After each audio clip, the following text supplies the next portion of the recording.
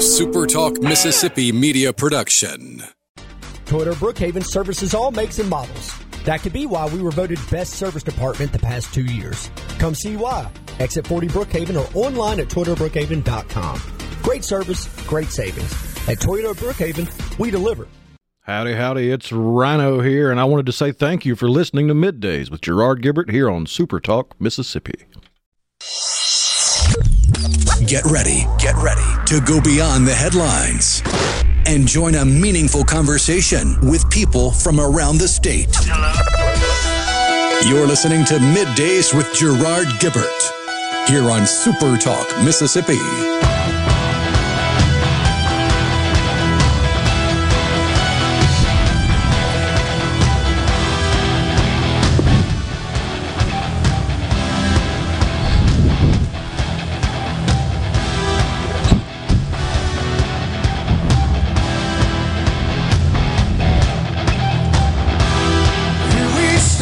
Good morning, everyone, and welcome to Midday SuperTalk Mississippi. I'm your host, Gerard Gibert, and I am coming at you live on location at Carter Jewelers in downtown Jackson. It is Black Friday, the day after Thanksgiving. Rhino back in the SuperTalk studios. We have relocated the Element Well studios down here to Carter Jewelers on this Friday, y'all.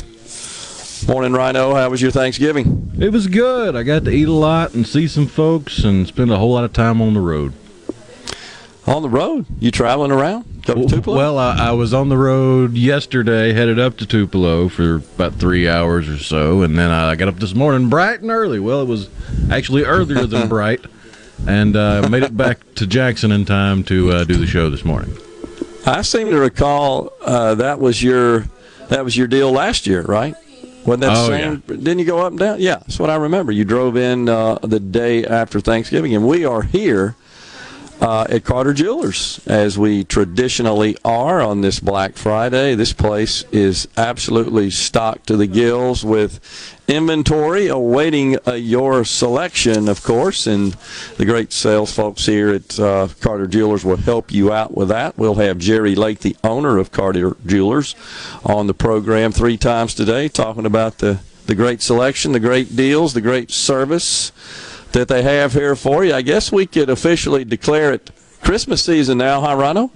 Yeah, I guess now that we've got Turkey Day out of the way, you can officially say Christmas season is upon us. Exactly 1 month from now. That's correct. Yeah, with Thanksgiving being a little later in the month of November, it kind of compresses the cycle.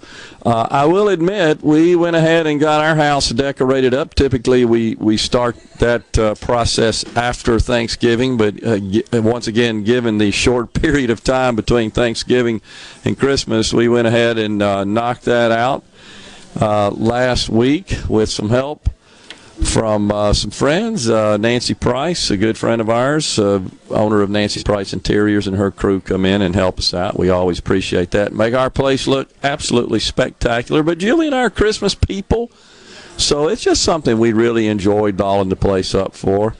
I've also got some rather sad news to report this morning to the audience, and that is our beloved pet, Brute. We had to put him down last night. And I'm sorry to hear that. Wednesday, he's 10 and a half, was 10 and a half. And Wednesday, he just didn't seem himself, was a bit lethargic and not his normal spry, active, energetic self. And it was about 5:30, and Julie said, I think something's wrong with him. I said, I do too, and she recommended we take him to the after-hours vet. We did. And the vet was not there Wednesday evening, but Tech was, and basically said that did some blood work, and he was anemic, and also his white blood cell count was elevated, indicating infection, but also detected a mass, in his abdomen, and wanted to wait for the vet to come in yesterday to perform. Then that was with an X-ray. Wanted to perform a sonogram to read the sonogram and see what's going on. And so we went. He spent the night at the vet Wednesday, and we stayed with him a couple of hours. You could tell he just wasn't himself. And My son and daughter were up there as well with Julie and me. And so yesterday the vet came in about 5:30 or so and did the sonogram, said, yeah, it looks like it's a bleeding mass around his spleen. And so the choice was either go ahead and put him down or attempt surgery, which is risky when you got a 10-and-a-half-year-old dog, especially one that's been bleeding a lot. That's why he was anemic, because his blood was trying to clot and his pressure was going down.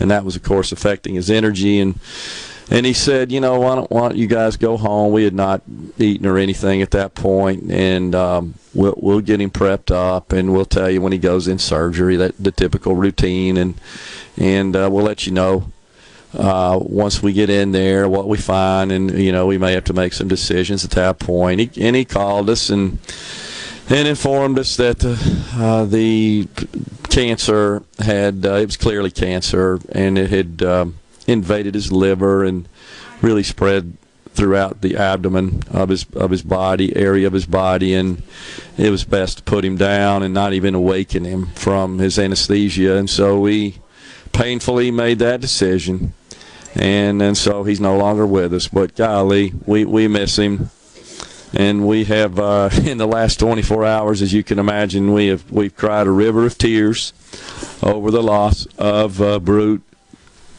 But we think about the good times that we had with him, and there are so many. I posted on my Facebook last night a little tribute with a bunch of photos of him, and that's the way we remember him, and that's the way we want people to remember. Gosh, we get so attached to him, don't we, Rhino? I mean, sometimes I feel like God puts these sweet, precious creatures on the planet, and I'm not even sure we deserve them, honestly. And there's so much hate, vitriol amongst humans, but not pets. They're not like that. Anytime they react that way, it's because they're scared of humans, dumb humans a lot of times.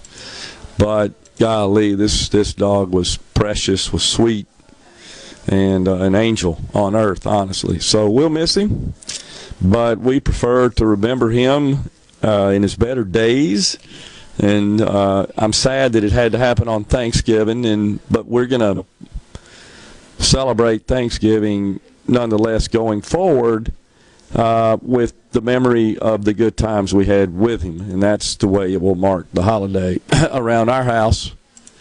But it's been tough 24 hours, as you can imagine, tough 48 hours, I guess. But no pain, no suffering, and that's the best part of it. And I think, obviously, we made the correct decision. We did elect to have him cremated, and we're going to he was actually my son's dog when my son was out in Texas playing baseball at Texas Tech. And he I don't exactly know how we came across him, and he brought him in the apartment with two other teammates that became quite attached to him as well, and so did the coach. Nick would sometimes bring him to batting practice, and he'd hang around. The coach would entertain him. But when Nick got to a point where he couldn't keep him, and he ended up, as sometimes they do, we ended up adopting him, into our household, and so we're gonna give Nick some ashes, and Julie and I will have some as well, and probably do something to some sort of memory of him, shadow box or something in our house, because we don't ever want to forget him, of course, and we never will. Now we got to make the hard decision as to whether or not we want to bring on another one. Of course, one never replaces another. They've got their own unique. It's interesting, isn't it? They have their own unique personalities, and gosh, sometimes with dogs, they're so dang smart. You can be talking to them, and the expression on their face and their body language is such that they know exactly what you're saying, even though it may not be something that is like a word, a signaling type word that you've taught them.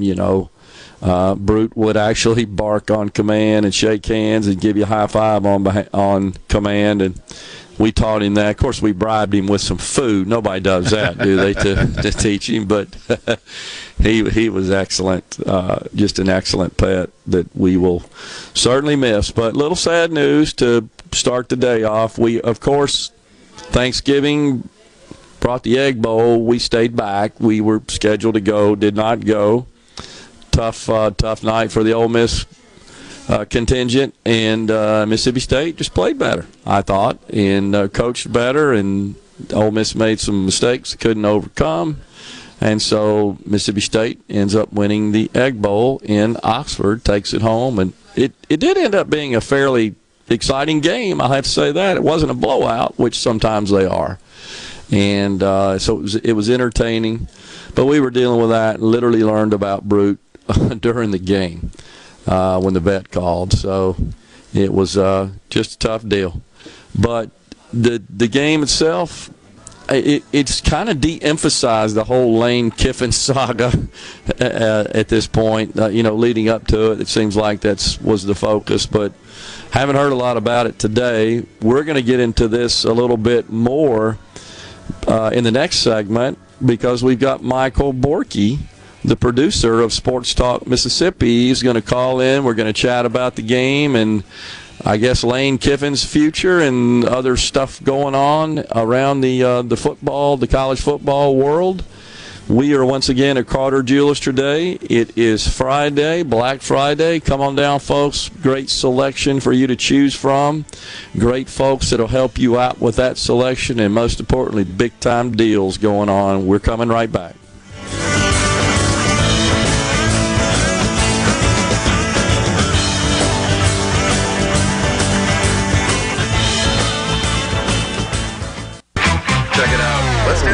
The talk that keeps Mississippi talking. Middays with Gerard Gibert. Let's get on with it. On SuperTalk Mississippi.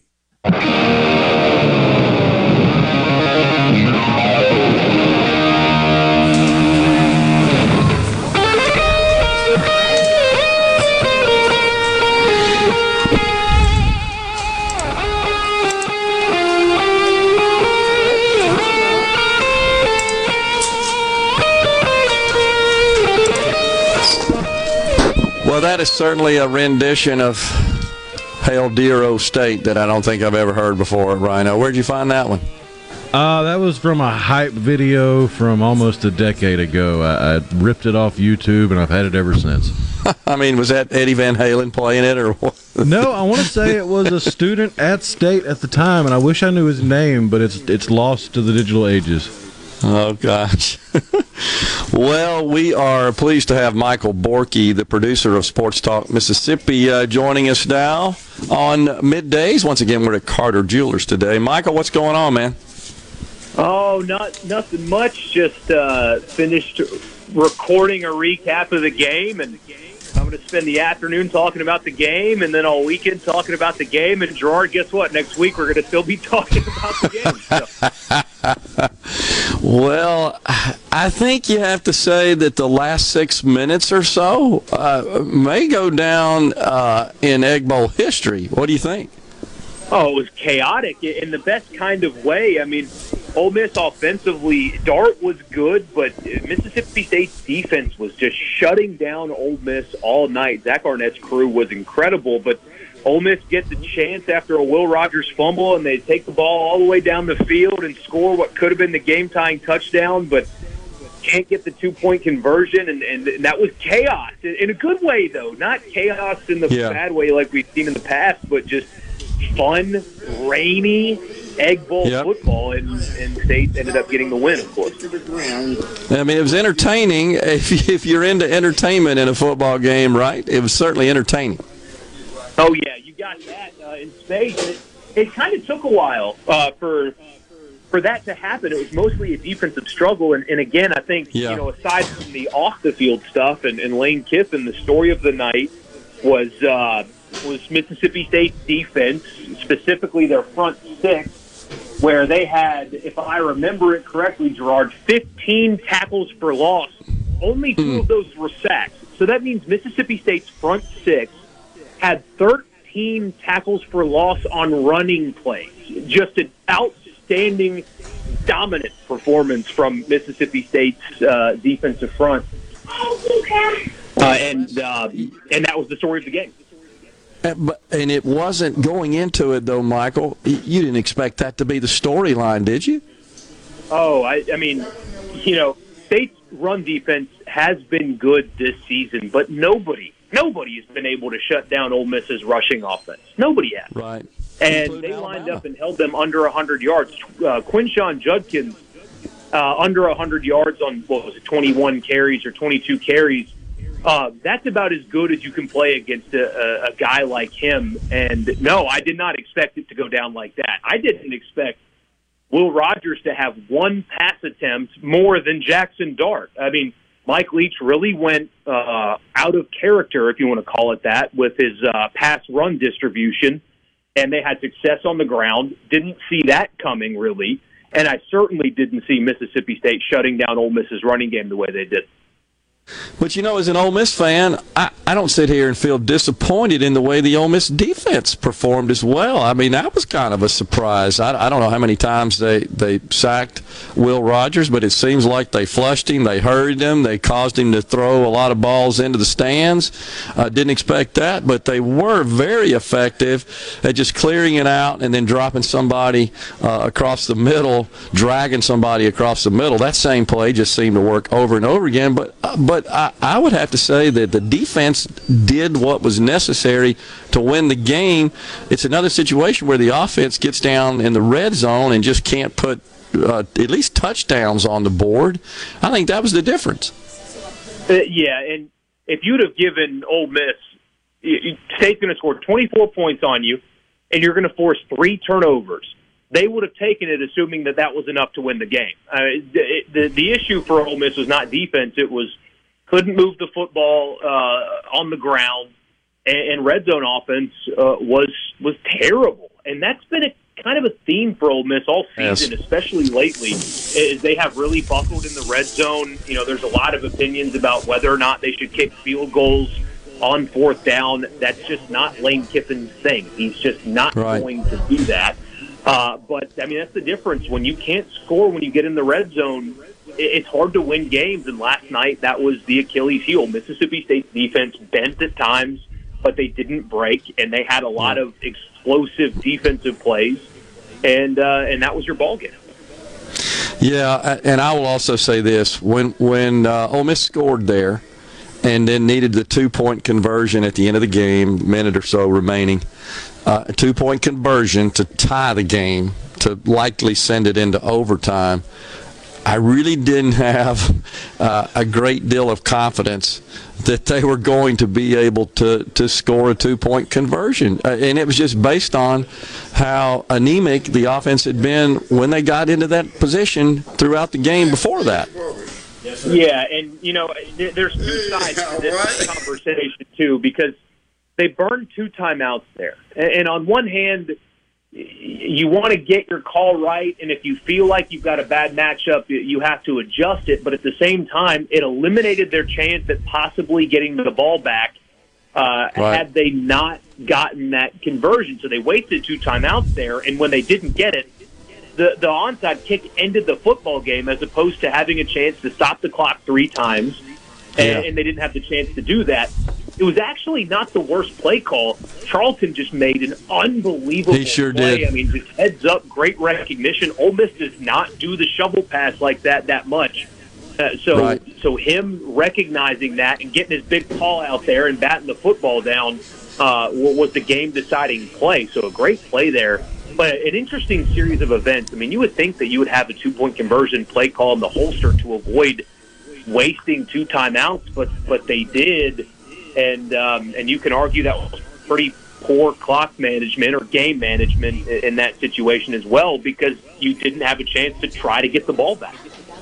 Yeah, it's a great point. They had plenty of time because they started, on the 2 to 3 yard line down there. It was plenty of time to have their play already worked up and everybody informed of it, so that you just took the field and the play was called and you just ran it. You executed. It makes you wonder, does it not, Michael, that they got there, maybe had that situation, and had a second thought and regrouped, called timeout to call the play they ran.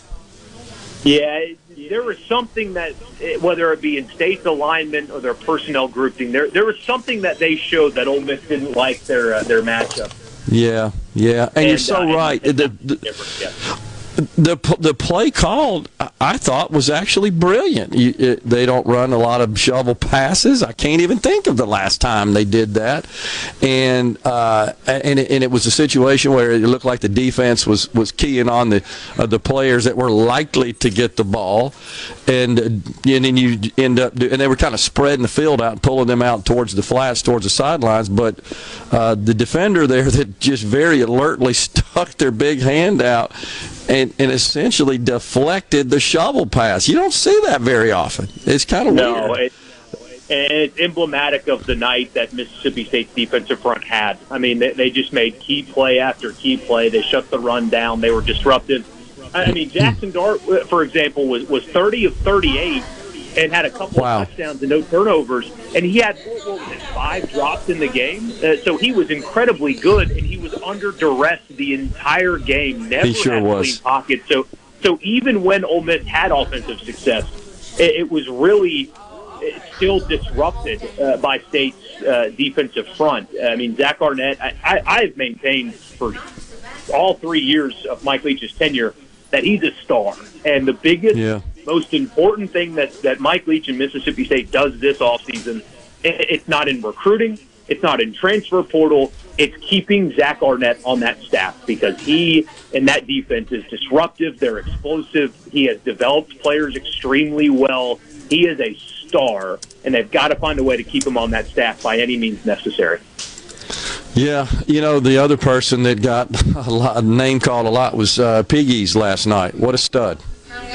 Oh, he for Ole Miss. Had the little the fourth down call where he slipped out playing H-back and caught that was pretty cool. But yeah, he's got next level future on him, and this was his first year playing defensive tackle. I mean, he was a tight end at Auburn, transferred back to Ole Miss, and if that's him after 1 year playing that position, just wait after he gets another full offseason of development.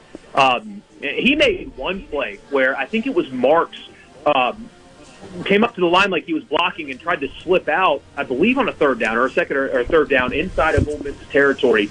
And he made a phenomenal recognition play, and it was just super athletic for him to recognize that and make a tackle. So Pegues is going to remember the play. We got just a couple seconds real quickly. Handicap it for us. Kiffin stays or he goes? Oh, gosh. That's I mean, if you believe him last night, he's sticking around. But he wouldn't be the first football coach. Who knows? I know. Michael Borky, the producer of Sports Talk Mississippi, has been our guest. We're at Carter Jewelers today. Middays is coming right back.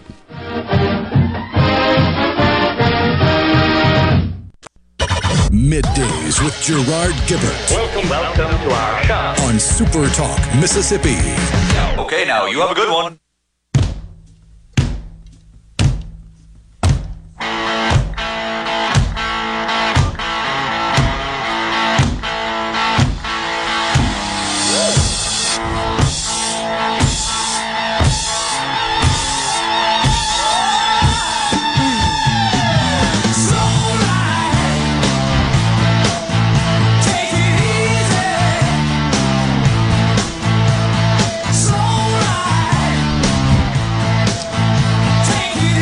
Welcome back, everyone. Midday Super Talk Mississippi. We are at Carter Jewelers today.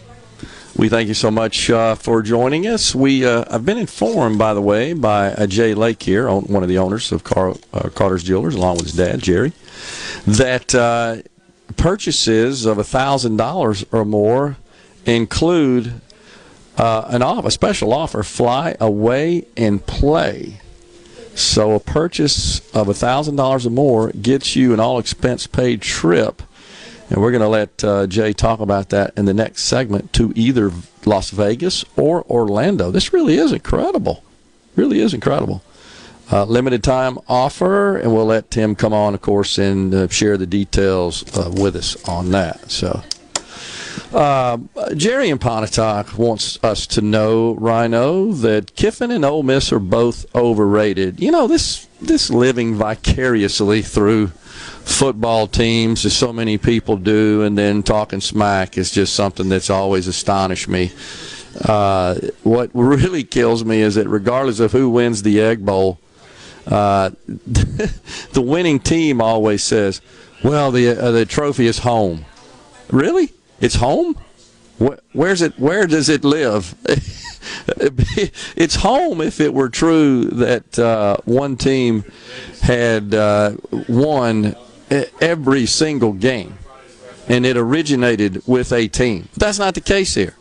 The fact is both teams have won. However, I do think Ole Miss owns the record, and I think it is a substantial margin of victories versus Mississippi State. However, there was a period, I want to say back in the early 1900s, where Mississippi State held on to it for the longest period stretch of years, consecutive years. I don't recall the exact record in the series. Rhino, you may know that, but as I recall, though, it's fairly significantly tilted in favor of the Rebels. But you know, you could argue about this all day long. I choose not to engage in these arguments.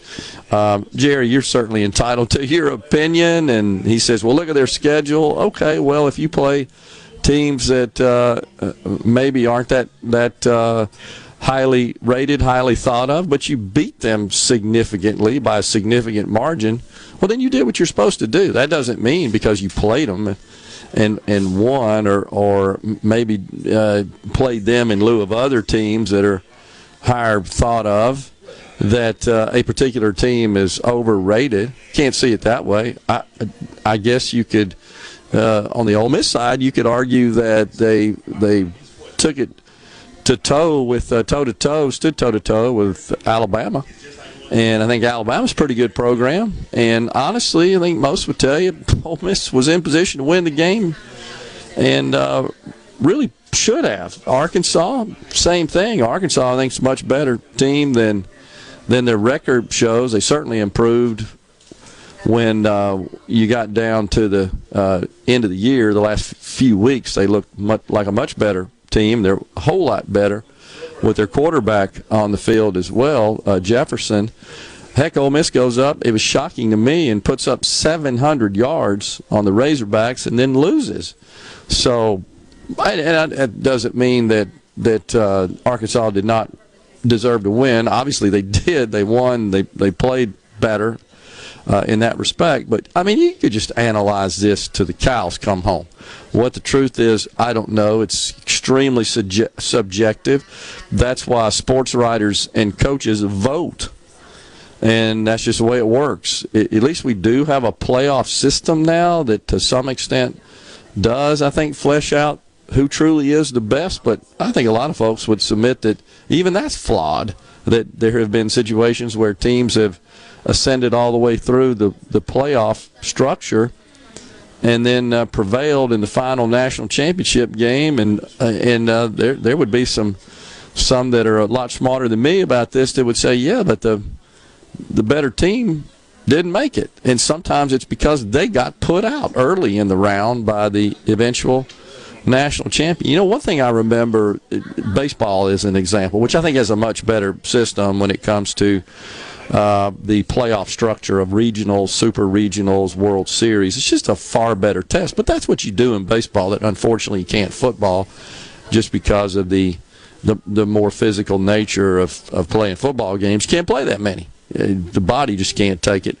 But I remember the 2005 College World Series where the University of Texas ended up winning the College World Series, and that's after they defeated Ole Miss in Oxford. I was at the game for the Super Regional, and legendary coach Augie Garrido of the University of Texas, who I think has more World Series appearances to his name, credited to his name, than any other coach, and certainly in terms of postseason, and just his coaching style and the respect for him is in the baseball world is maybe the greatest of all time in college baseball.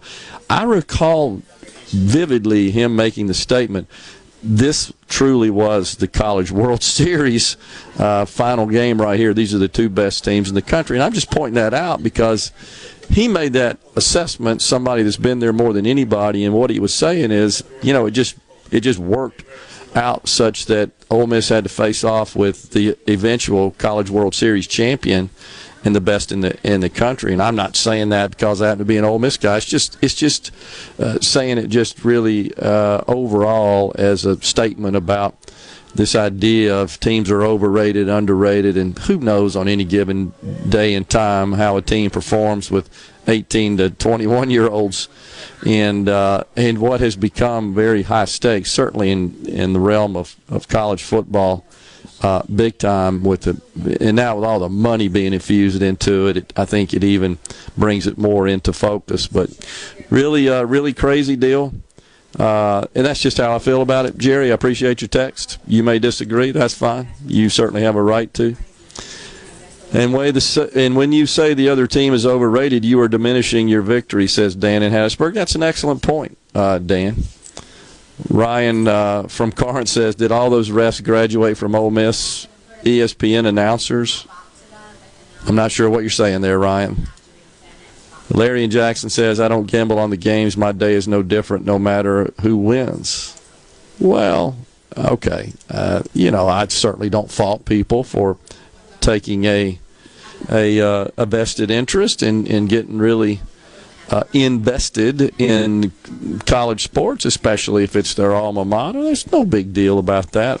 I just always find it a bit amusing that, well, it's home, and I'm saying that for both sides. When the Ole Miss people, my alma mater, when they say that, well, the Egg Bowl trophy is where it belongs. It's home. It doesn't have a home. Let's face it. That's why they play the game every year, and whoever wins, it's home for a year. I guess you could call it that. It's like temporary residence is maybe a way to put it. All records are out the door for Egg Bowl. It's so emotional, says Brian. Yeah, and you know what, Brian? I would actually say that was even more the case when the game was played at a neutral site at Memorial Stadium, where there really wasn't so-called home field advantage. And I've sat through many of them in Memorial Stadium, and certainly when I was in school, that's where they were all held, and I want to say it was named the Egg Bowl in 1978 is the year that comes to mind, Rhino. I was actually in school at Ole Miss at the time, and I've sat through some blowouts on both sides of the equation. It's college sports, and it's fun. I think we just have to keep it in perspective. It's entertainment, and I'm not a person that gets too fired up when it goes my way, and I don't sulk and mire and doom and gloom when it doesn't. I don't find that to be very productive, and just try to keep it in perspective, and that's just kind of the way that works. This, by the way, Brian says, from an Arkansas fan living in Mississippi. Let's see here on the C Spire text line. Appreciate all the thoughts and condolences about the loss of our beloved brute, Tim and McGee, CC in Senatobia, David in Macomb, Mike from Grand Bay, Alabama. Really appreciate that, folks. We're heartbroken, we're devastated, and we're cherishing the memories of the great Brute Gibert forever, honestly. This whole deal of Thanksgiving, Rhino, we'll get to this later on in the program, but why do some people have to just racialize everything, like the race lady Joy Reid over there at MSNBC? Now it's Thanksgiving. Thanksgiving is meant to be a time to give thanks to our Creator for our blessings. That's the purpose of the holiday. Can't we just do that without getting into all the politicization and racialization of this holiday? Doesn't seem like it, does it? Why do they hate this country so much? A serious question. Why? We've got some tape we'll play later on in the program from Joy Reid over there at MSNBC. You won't be shocked. We played many other sound clips from her before. We got one about Thanksgiving. When we come back, we got Jay Lake, the owner of Carter Jewelers. Stay with us.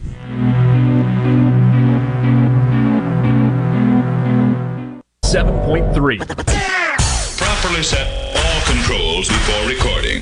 All systems go. The talk that keeps Mississippi talking. Middays with Gerard Gibert on SuperTalk Mississippi.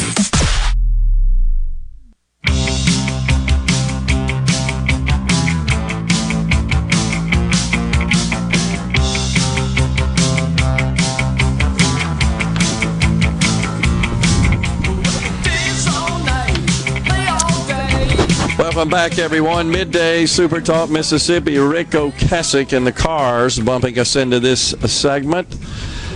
We are at Carter Jewelers today, and joining us now is Jay Lake, owner of Carter Jewelers. So, Jay, you got a lot of stuff in here today, man. Hey, Gerard. Welcome to Carter Jewelers. How are you? Doing great.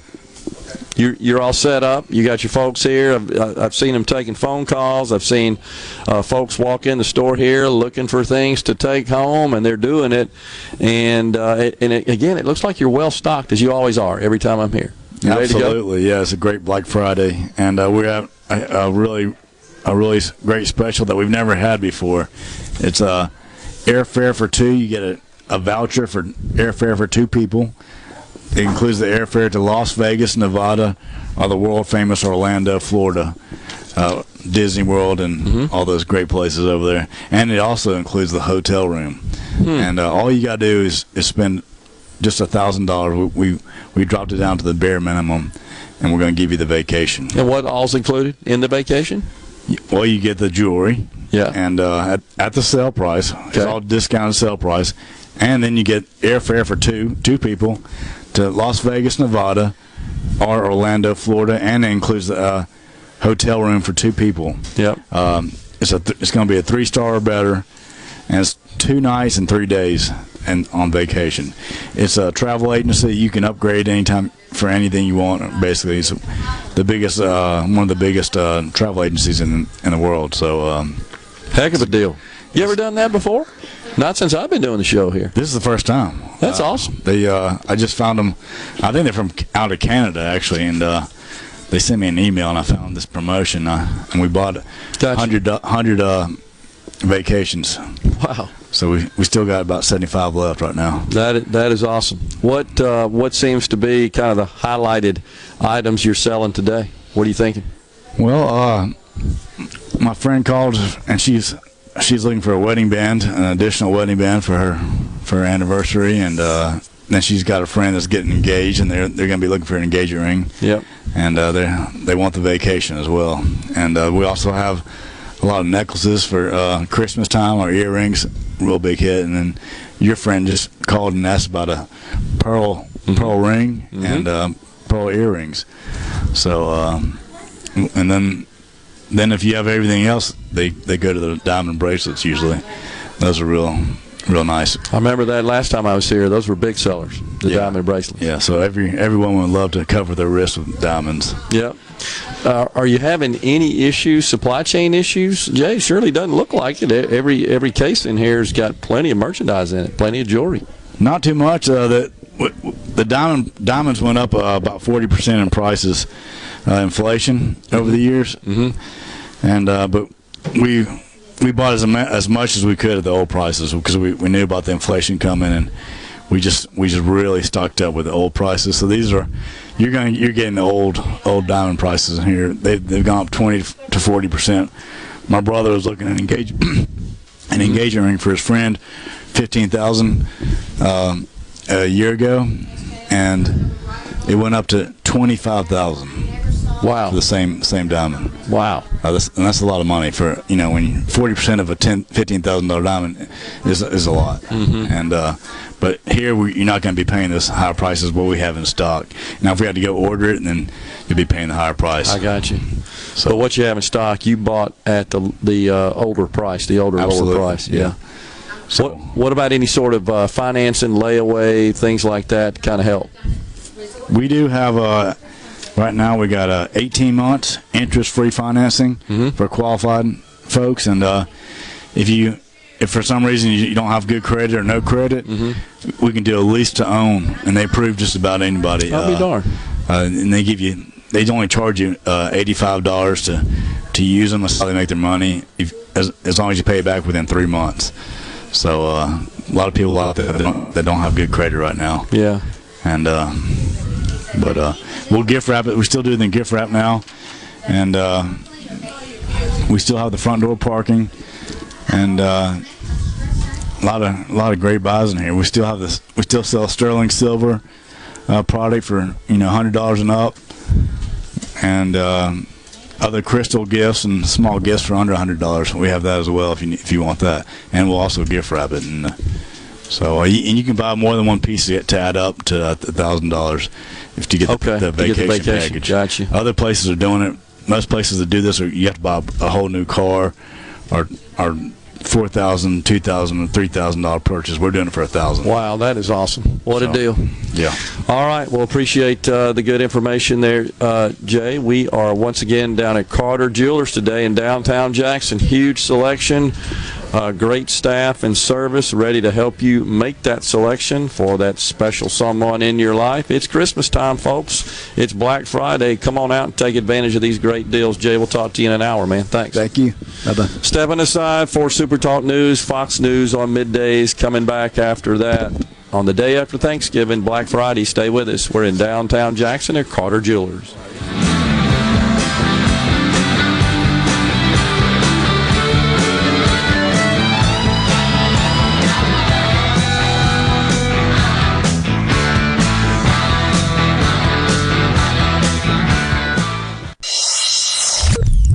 Get ready to go beyond the headlines and join a meaningful conversation with people from around the state. Hello? You're listening to Middays with Gerard Gibert here on SuperTalk Mississippi.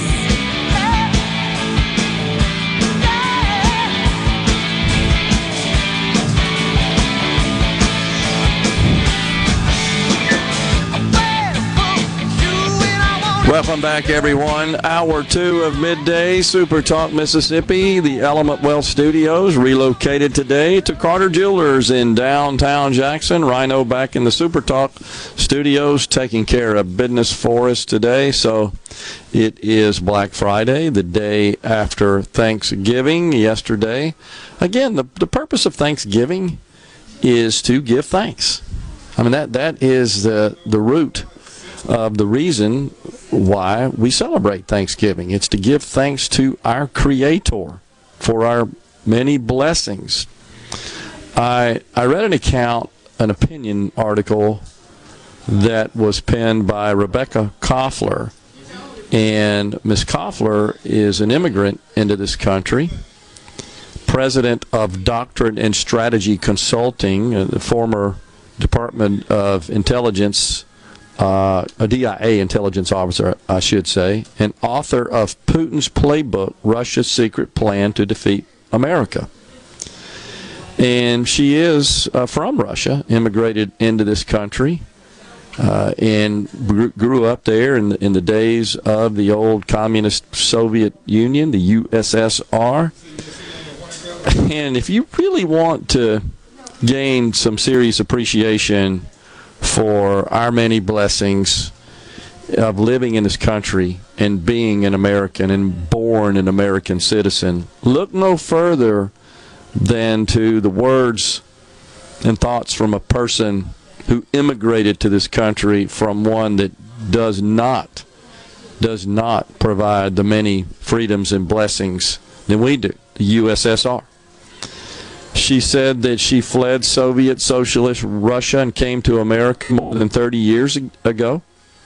It was a dream of her mother that inspired her to work hard, to learn English, come to America, said because it's the best place on earth. Now, sometimes I feel like, Rhino, that the left in this country wants us to become more like the countries where people are trying to exit and come here.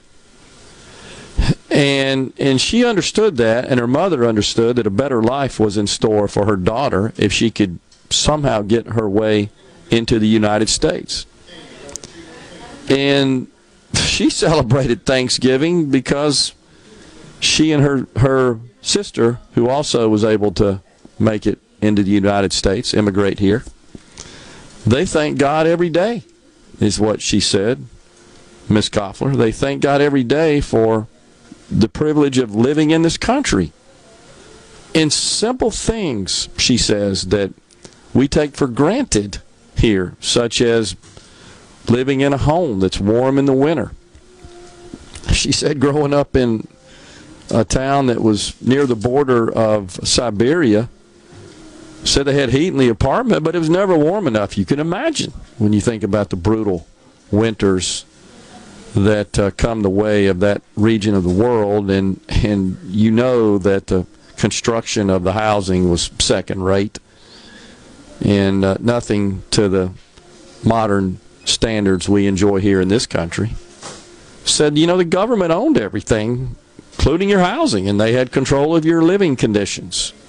And the authorities kept the heat on in the apartments at a bare minimum. Summer, they turn off the hot water, and sometimes both hot and cold, to save some rubles, of course, the Russian currency, just so they could keep the corruption going in the Soviet Union.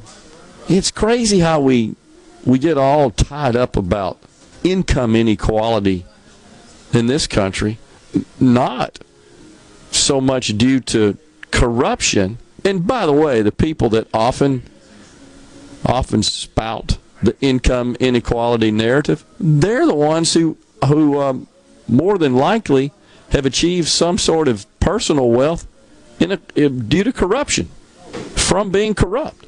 But yet they attack those who did it legitimately because they produced societal value. Well, hell, in the Soviet Union, the wealth is owned by a scant few. That's the way socialism and communism works. They're fine. It's the proletariat that suffers, that really has no chance of moving up the economic ladder and have what those who make the rules will let them have. That's socialism, central planning. Not for them, of course. So she said that even inside her apartment in the winter, they wore jackets and warm boots and mittens. It's crazy. But today, she says, when I come from the outside in winter, my house is toasty warm at 72 degrees. It says that she sometimes still to this day is surprised that warm air is coming out in her residence instead of cold air, which she was accustomed to as a youngster in the Soviet Union. Incredible. And goes on to say, of course, every aspect of your life in the USSR was controlled by the government. You couldn't move to another city. You couldn't study. You had to show residency or stamp your passport, called a propiska. But you couldn't get a propiska in another city because you didn't have an apartment. I mean, so that you're totally under the thumb of those in their nation, in their system, who were authoritarians. That's how it works. They're bureaucrats. They were subject to bribe and corruption because they owned everything. They managed everything. Markets didn't. Said the police would hand you a fake traffic violation just to get a bribe, just to shake you down, essentially. Even medical care, which, of course, in this utopia of socialism, where it was free, really wasn't. You often had to bribe the doctor to just get simple painkiller medicine or other medications that the managers of grocery stores would hold back inventory for their friends and the bureaucrats and those who would bribe them. You couldn't just walk in the store and pick out whatever you wanted and, like we're used to, and take it to the checkout line and put it in a basket and roll it home, carry it home and eat it. Heck, the shelves were empty. There are countless photos and images of empty shelves in the USSR. But their military was strong as hell, and their military was stocking up on nuclear weapons. And honestly, I remember that when I was in college, used to worry about that. I mean, we felt like on the verge of nuclear Armageddon. We were in this ridiculous arms race. And it was President Reagan who understood the way to break down the USSR was to do it economically. And that's why he opened up. He understood supply-side economics, and he implemented supply-side policies that spurred incredible economic growth from the private sector.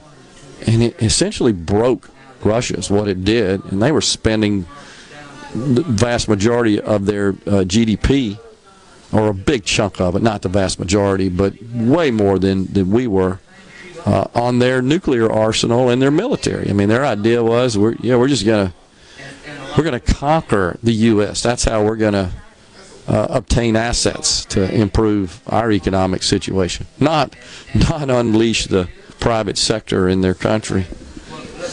She goes on to say, this Russian immigrant, in America, I marvel at the ease of being able to get a driver's license. Yet we have people on the left here that say it's too hard to get a photo ID to vote.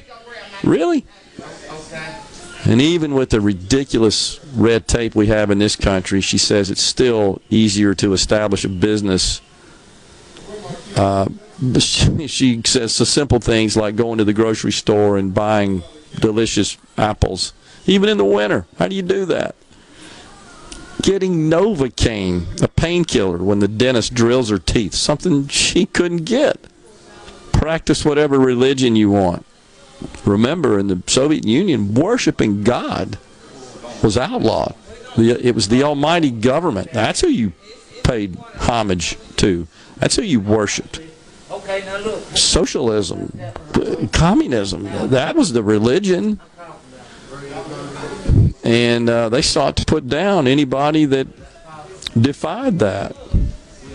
Just incredible. We have so much to give thanks for. And Thanksgiving is the day when we just reflect on those many blessings. Why these leftist fools have to ruin that? And everything always has to be traced back to 150 years ago or more of slavery. Everything, right? 170. And you just can't let it go. When do we ever move on? We acknowledge it. It was bad. But gosh, we've come a long way since then. When do we ever reflect on that? When do we ever laud that, praise that? We're at Carter Jewelers today reflecting on Thanksgiving. I hope you guys had a great one. We're coming right back. Stay with us.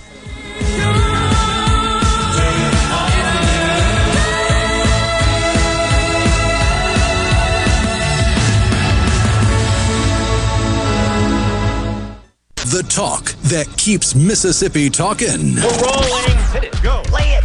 Middays with Gerard Gibert on SuperTalk Mississippi.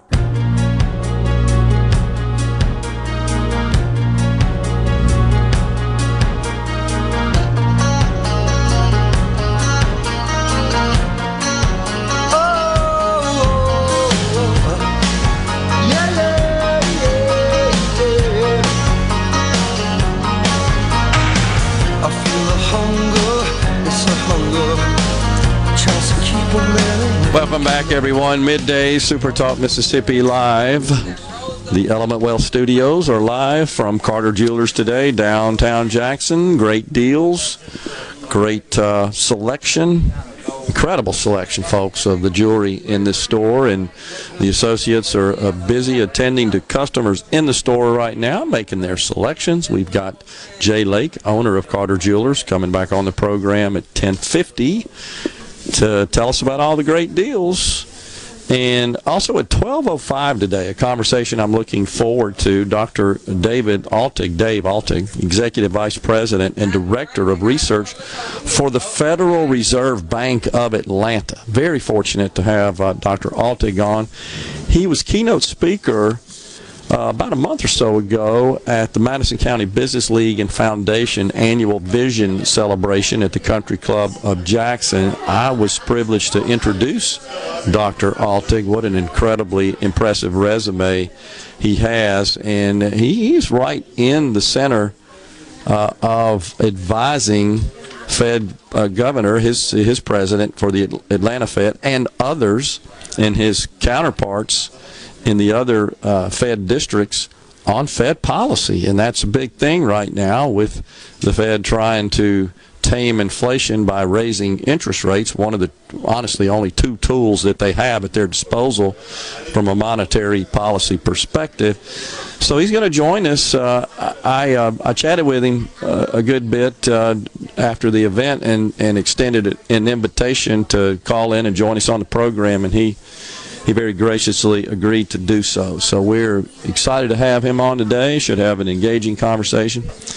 We were just talking in the last segment, and sorry to go down the rabbit hole with that, folks, but it does require, I believe, Thanksgiving is a day that we should give thanks and think about how dadgum blessed we are to live in this great country, how fortunate we were to be born here, to be citizens here, and things that we take for granted are frankly just out of reach, and luxuries to often even the best from an economic status position in many other countries, and was the case not too long ago in the USSR back in the 70s, the 80s, where it was the bourgeois that made all the decisions and ran the show in the USSR, and it was the proletariat, the working class that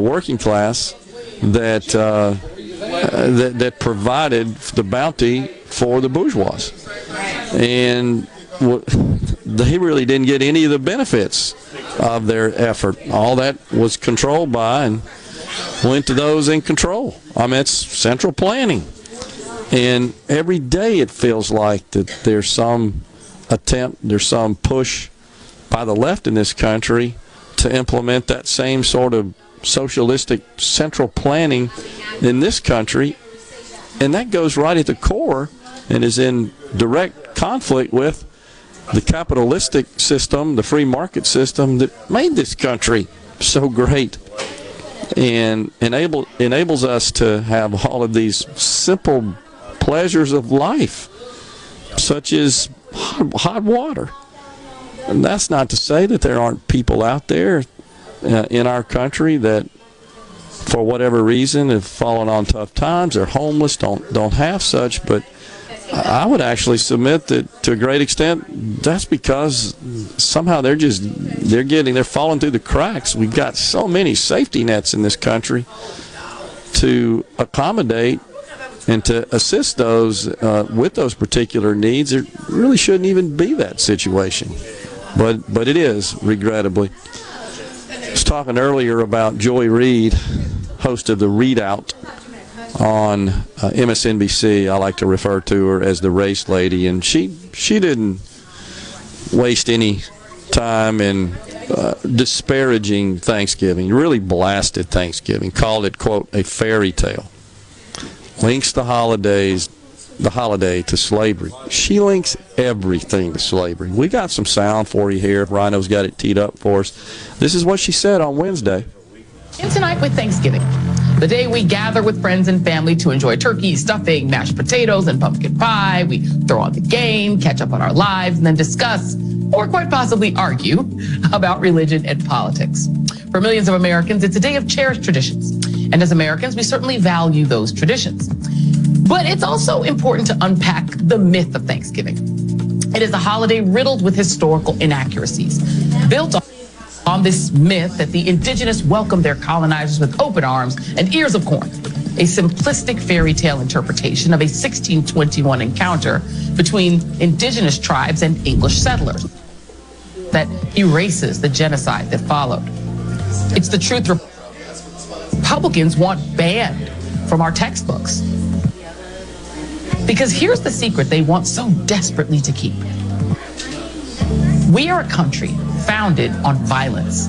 Our birth was violent. In 1619, a ship with more than 20 enslaved Africans landed in Virginia, ushering in 2 centuries of American slavery that left millions in chains or dead. And when those humans in bondage were finally free, a terrorist organization that was a card-carrying member of polite society, the Ku Klux Klan, picked up where the Civil War ended, using violence to maintain white supremacy. The Klan and its ilk are still active, and as Americans, we continue to choose violence. Just incredible. Everything has to be attached to, in her world, and linked to slavery. The irony of that whole deal is that here's a person, a black female, who attended arguably the most prestigious university on the planet, now works for a major network, has a major show, primetime show on that network, and makes $1.5 million a year. You recall, Rhino, before I ever looked it up, and I blasted her on that account, I guessed she made $1.2 million, and you looked it up and came back and said it's $1.5 million. It's probably more than that today. What is she doing?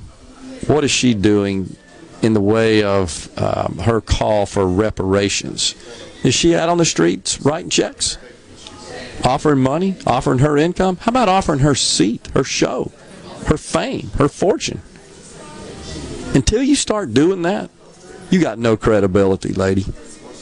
It was those settlers who escaped tyranny, a monarchy, and essentially authoritarianism, who came to this country, and which ultimately led to its Constitution that created the greatest country on the planet. We are doomed to sin. God tells us that. I mean, we're humans. We're flawed. We sin.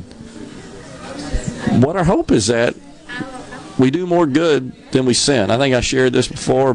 Back in my catechism in Catholic school, the nuns would say, every time you do something good, you get a bag of grace in heaven. And when you do something bad, a bag of grace is taken away. And when you pass from the earth, that's what God looks at, whether or not you're going to be allowed into heaven, be welcomed into heaven, is how many bags of grace you have. You know, to a youngster, that made sense. That was a way to describe it, I think.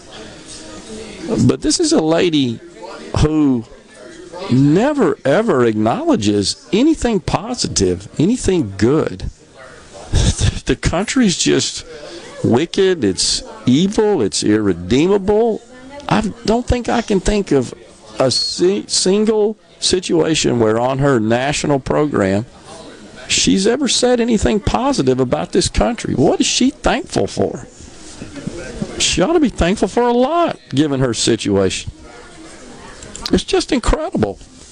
And why does the left, why are they determined to just push this narrative? Why are they so convicted to the story that, the false story that America is just evil and wicked and irredeemable? And they're indoctrinating our kids in many cases. The Los Angeles Public School District, which is the second largest in the country, 640,000 K-12 students, actually discouraged students from celebrating Thanksgiving, offering an alternative holiday in the place. Of course, this recommendation came down from, you guessed it, the Los Angeles Unified School District Office of Human Relations, Diversity, and Equity. And they prepared a number of presentations called advisory lessons, which just really push the whole left-wing narrative, and that's what they want to push on students. It is ridiculous. We're going to take a break right here. We're coming back. We're at Carter Jewelers today. We got Jerry Lake, the owner, coming up at 11:50. Stay with us. Okay, is everybody ready? I'm ready. Ready here. Middays with Gerard Gibert on SuperTalk Mississippi. Let the midnight special shine a light on me. Let the midnight special shine a light on me. Let the midnight special shine a light on me. Well, Welcome back, everyone. MidDays, SuperTalk Mississippi, live. Downtown Jackson, Carter Jewelers today. Starting to see more folks come in the store, making their selections and walking out with packages and smiles on their faces. We're going to have either Jay Lake or Jerry Lake of Carter Jewelers coming on the program in the next segment, and they will talk to you about this incredible promotional deal they've got going on. You spend $1,000 on jewelry, you get an all-expense-paid vacation to either Orlando or Las Vegas. This really is an incredible deal. I don't know, and Jay in the last hour said first time they've ever done this, but I see the signage around the store promoting this special deal. It's really incredible. On the C Spire text line, 2 years ago on Thanksgiving Day, our family was gathered at my granddaughter's house, and her 15-year-old poodle, Louie, died of congestive heart failure. It was the saddest thing, and the entire family cried and cried. We remembered him in our prayers yesterday at our Thanksgiving dinner. So sorry for your loss. May the Lord comfort your family. Wow, sorry for yours as well, and appreciate that. You know, kind of have mixed emotions about this occurring on Thanksgiving. There's maybe a side of you, the sadder side, that would say that it is kind of mars the holiday, but we're not going to think of it that way. We're going to, the loss mars the holiday. We're going to think of it as a day to, of course, give thanks to God above, our Creator, for all of our many blessings. That is the purpose and intent as designated for Thanksgiving, which, by the way, has been going on long before we started celebrating such days earmarked for that purpose. That's been going on in cultures and societies long before we started celebrating it here officially in this country. But we're going to choose to remember it as a day also to give thanks for the time we had with Brute and the joy and happiness that he brought to our family. And we are blessed. We are better for him being part of our lives, and that's the way we're going to celebrate Thanksgiving going forward. But I know you're probably aware of this, Rhino. You're kind of a student of history more so than I am, but celebrating, carving out, designating days as days of Thanksgiving, it's been going on a long time. We didn't really invent it.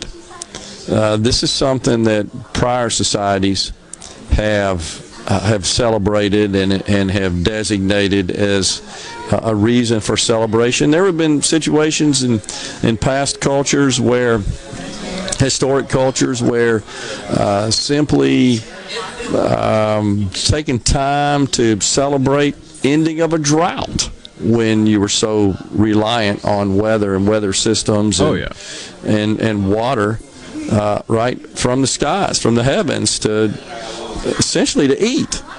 And so there's nothing new. This goes, I mean, even back to the 1500s in this country.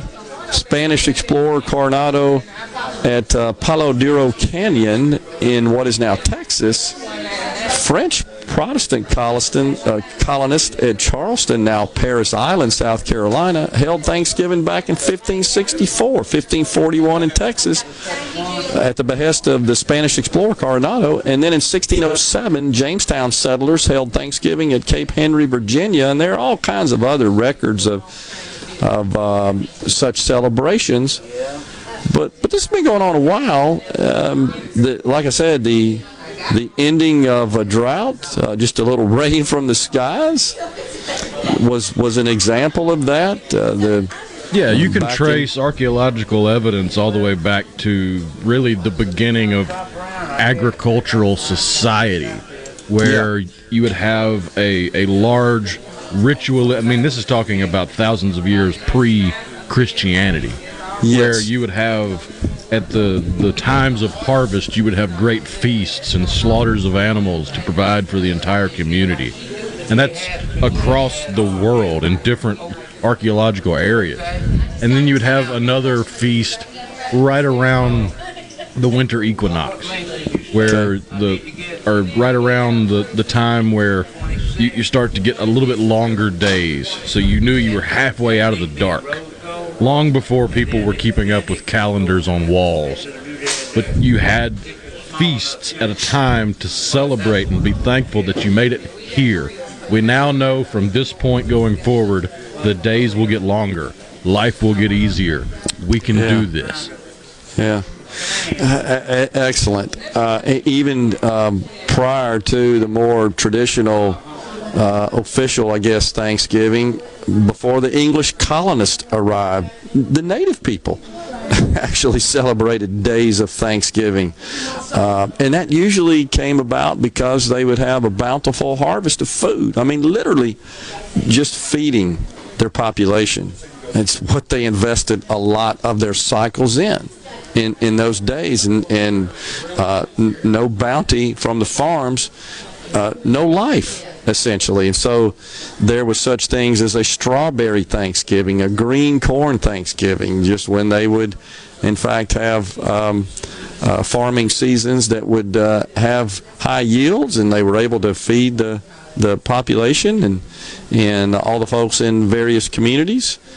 They would celebrate that and give thanks for it. And that's what Thanksgiving's all about. Unfortunately, Joy Reid wants to tie it to slavery. And, I don't know about the accuracy of the settlers coming over and bringing slaves with them and that sort of stuff. If that happened, okay, we acknowledge that. But that, I do not think, is reason to just ditch Thanksgiving, because I think she's missing the point. In the Los Angeles School District, teaching students not to celebrate Thanksgiving, but rather their curriculum discusses the extensive history of a conflict of violence between Native people and the Pilgrims, of course, all because of European settlers that came into the country. And they even go so far, the Los Angeles Unified School District, as to instruct students on the land that the school district headquarters sits on, that was at one time owned by and inhabited by indigenous people. Okay, fine. But again, the narrative is so one-sided. Everything's negative. Everything is just demeaning and degrading and harshly critical of the country, its history, its founding. If you listen to these folks, nothing good has ever come out of this country. Nothing. Which is so ridiculous. They actually want to rename Thanksgiving to and this is in their curriculum, a National Day of Mourning, which bears the subtitle, Learn About the Day of Protest Held by Native Americans to Mourn Ancestors and the Theft of Their Lands. Again, if you listen to these folks, and this is the stuff that they're shoving down the throats of young, impressionable students, if you listen to them, there's nothing positive about this country, and everything is divisive. Gosh, everything, and it's rooted in the Marxist theory of division, again, between the bourgeoisie and the proletariat. Those who did the work, the proletariat, and those who planned the work and distributed the assets and controlled them, the bourgeoisie. And that is just classic socialism. And when there's no private property involved, it rises to the level of communism, which is really more aligned with what the USSR was. But people such as Miss Koffler, whose account we shared earlier in the program, immigrated over here for a reason, to escape that sort of oppression and escape that sort of sad lifestyle. Honestly, I'm sick of it. Thomas in Greenwood says, in quotes, that wasn't actually socialism, some young Democrat. That's spot on, Thomas. I agree with you totally on that. You do hear that refrain. I know you've heard it as well, Rhino, quite a bit. Well, they just didn't implement it right. That really wasn't socialism. I say horse hockey. It is socialism. And anytime you confer that kind of power to that small a segment of the population, the bourgeoisie in this case, in our case here in this country, it's the handful of people in Washington that want to seize central control of the entire dang country in every aspect of life. These young Democrats are sadly misinformed, and it is our job, folks, to enlighten them and to inform them of the dangers. And honestly, they never refer to, do they, like the race lady, the lives lost in socialism, Maoism, communism? No comparison. No comparison. We're going to step aside for a break right here on Middays. We're in the Element Wealth Studios today, down at Carter Jewelers in downtown Jackson. Mr. Jerry Lake, the owner of Carter Jewelers, is going to be our next guest. Stay with us.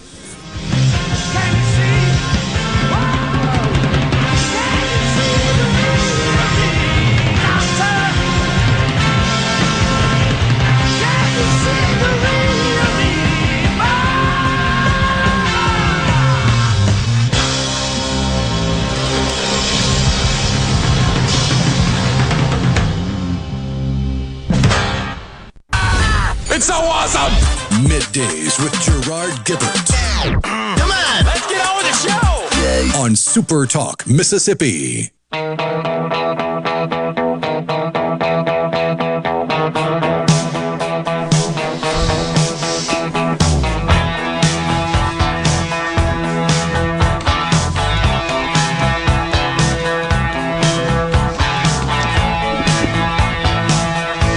Be a little Lou Graham and Foreigner bumping us into this segment here on Middays.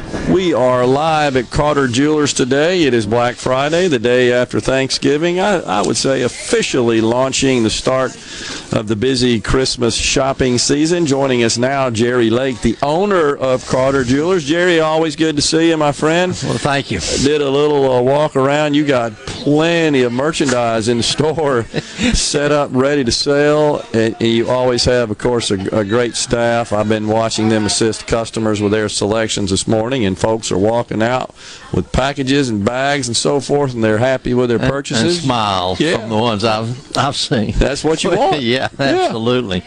Yeah, it's. I don't know if you've talked to any about our promotion that that we've actually just officially started. We're giving away to every customer who spends just $1,000 or more. They get a round trip for two to Las Vegas, Nevada, or they can go to Orlando, Florida, and this will include like at least 3-star hotel accommodations for the time that you're there. You do have to pay tax on this. I know it's over, it's over $100, but right. I mean, you're talking about nowadays your airfare is usually going to run you over $1,000, not to mention a hotel, and a getaway sometimes can be really invigorating to the soul, and it's a great deal. And we've also we're starting our Christmas sale is going on, and I'm still going through and marking jewelry and product down, but it's I think you're going to find one of the best selections in fine jewelry that you've ever seen. It's I say regional. I frankly, right around this region, I personally don't know of anybody that carries a better selection than what we have, and I can tell you this too: you're going to get the best quality jewelry ever made for the main part at prices that are really incredible. We work really hard to be able to get this product jewelry produced at these prices and sell it to you, our customer, for the prices we're selling it at. And anything that you run into at the store that hadn't been marked down, I'll honor at least an extra 20% off. So I mean, it's wow. It's a great Christmas sale. We gift wrap everything, and we try to take care of our customers, and I think that if you have a interest in a piece of fine jewelry, and you can hear this broadcast, it'd be worth your time to come in and take a look, because I think you're going to see really some of the most beautiful jewelry you've ever seen at great deals. Now, with respect to the vacation promotion you were just talking about, Jerry, when does that purchase have to be made to qualify? We started earlier in the week, but I mean, you have to, of course, purchase it now. It doesn't include anything in back purchases. And now, if you want to do a layaway, we'll let you do a layaway, but you don't get the trip until after the layaway is paid out. I got you. But it would reserve that trip because, I mean, we've got a limited amount of these trips, and honestly, I don't have any idea if I could get them in for the price I got them in to be able to give them away. But it's truly a phenomenal deal for somebody who has an interest in doing a trip like this, and it's for two. So it's a great thing. We're having this sale is so good with the selection and the beauty and the product and the detail in the finish and the quality is really it adds up to like a really great gift and a good deal. Yeah, and the one thing I'll say also, Jerry, just an anecdotal observation. Your staff seems to be very loyal. I see the same people working for you every time I come in here. It's a pretty big deal. Yeah, I think it gives some credibility to the staff and also some trustworthiness. Yeah. They know that these people have worked there a long time and they trust they know about their product, and also that they trust the store. Yeah. And they have fun. I watch them. They have fun working with the customers too. It's a big deal. Well, let me tell you something. If you can't have some fun, you probably you're not in the right pursuit. That's right. That's so exactly anyway, right. that's the way exactly my right. viewpoint about it. Anyway, I hope some of you folks should come out here and give us a chance over at Carter Jewelers. It's a great promotion and Christmas sale. We'll talk to you in an hour. Appreciate it, Jerry. Thanks. Bye. Jerry Lake, owner of Carter Jewelers, has been our guest talking about the great deals, the great selection here in the vacation promotion. If you buy $1,000 worth of jewelry, we'll step aside for a break right here. It's top of the hour. That means Super Talk News, Fox News. When we return, Dr. David Altig, Executive Vice President and Director of Research for the Federal Reserve Bank of Atlanta. Middays is at Carter Jewelers.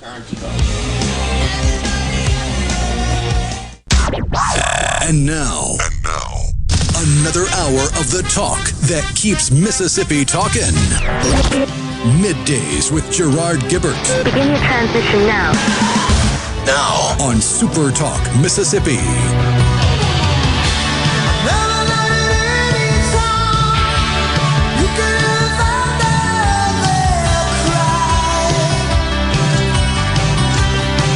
Welcome back, everyone. Midday SuperTalk Mississippi, live from Carter Jewelers, the Element Wealth Studios, relocated to downtown Jackson. Joining us now, Dr. David Altig, Executive Vice President and Director of Research with the Federal Reserve Bank of Atlanta. Dr. Altig, thanks so much for joining us today on Middays. My pleasure. Yes, sir. So I had the opportunity to see you deliver some remarks at the Madison County Business League and Foundation Vision Celebration about a month or so ago, sir. Really appreciate you coming to Mississippi and really enjoyed your thoughts. Tell our audience a little bit about exactly what you do there at the Fed. Yeah, so I'm, as you indicated, I'm the Director of Research. So that is, roughly speaking, the chief economist for the Atlanta Fed. So my job is really to help my boss, who is Raphael Bostic, the president of the Federal Reserve Bank of Atlanta, on many things, but most directly preparing to go to Washington to sit on the Federal Open Market Committee and be one of those folks who weighs in on interest rate policy for the country.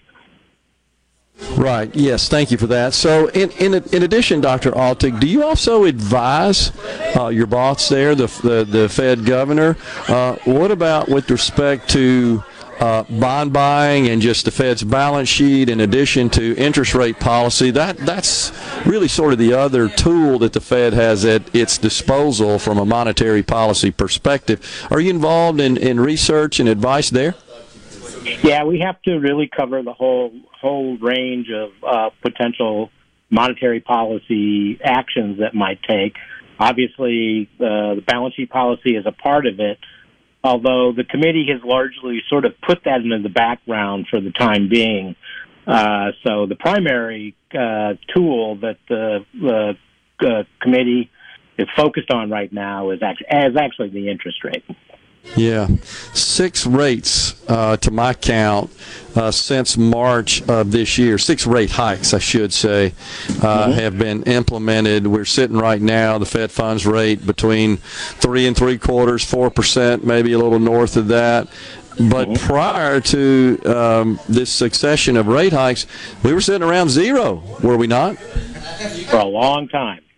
For a very long time, the old cheap money, as they say, and seems like, at least for the time being, those days are out. Now, there's been some signals in the last week or so from some of the other Fed presidents that we might expect a 0.5%, a 50 basis point increase in the next round in December. How's that looking? What can you tell us about that today?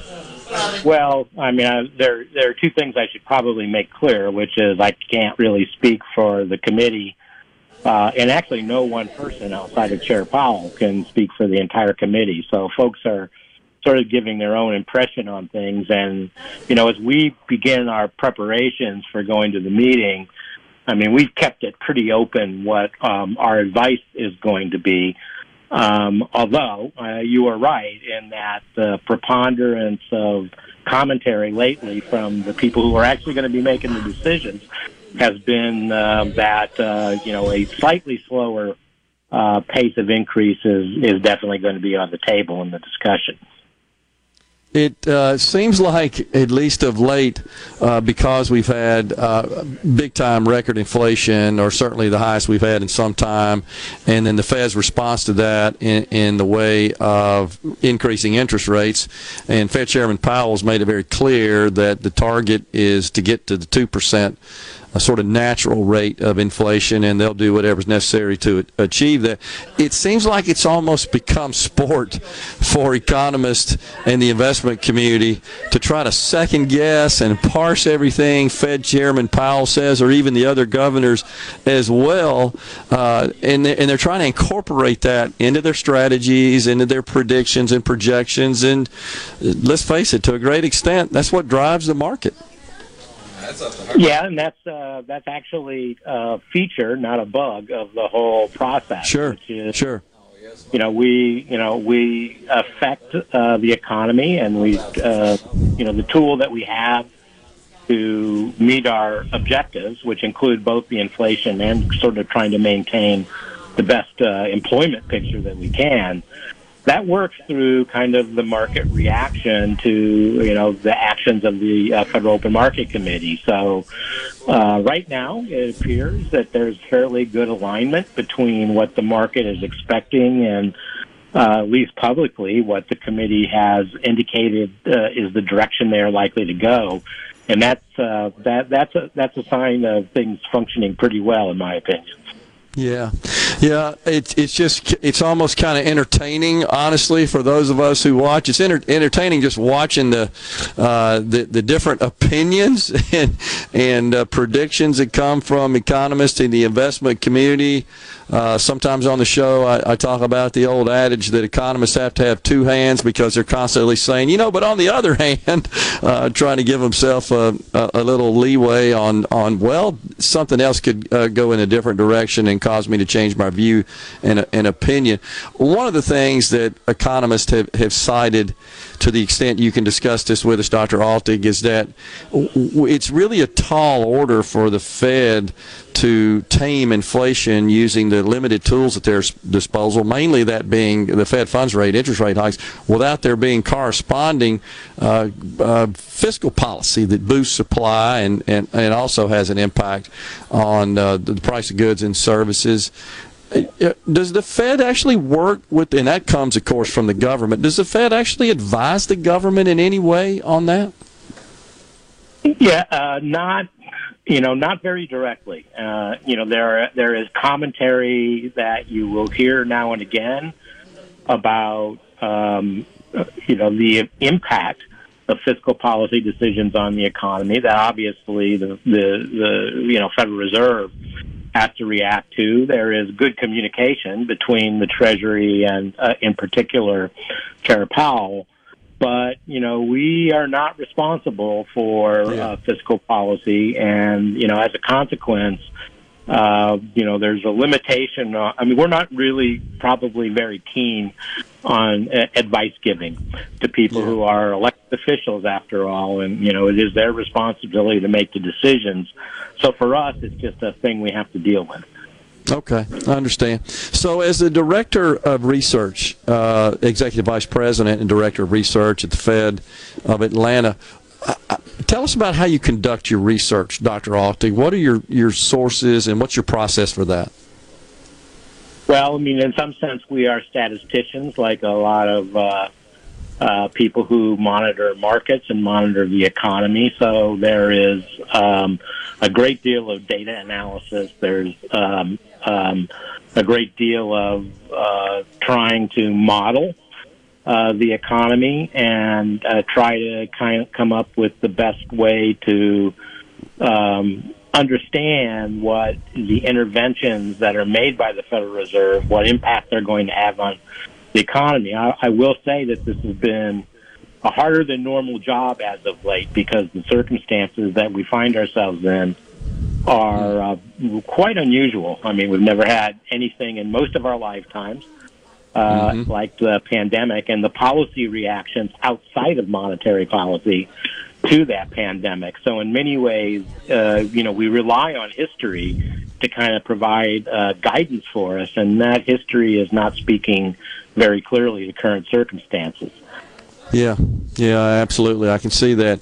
Just a couple of minutes left. I caught a report that you had done some research about Social Security and when someone could be best positioned financially to start receiving Social Security benefits. A couple of minutes here. Tell us about that exactly, your thoughts and your findings.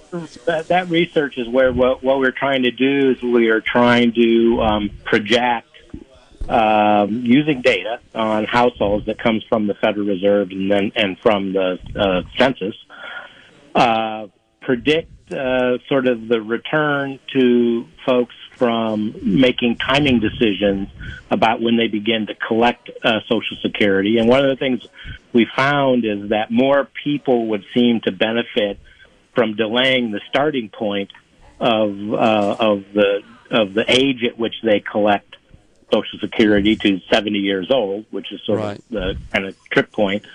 A lot more people would benefit from that than currently seem to be benefiting from it. So, we were pointing out that this is something you probably want to think of carefully if you're like me and are sort of facing those decisions in reality.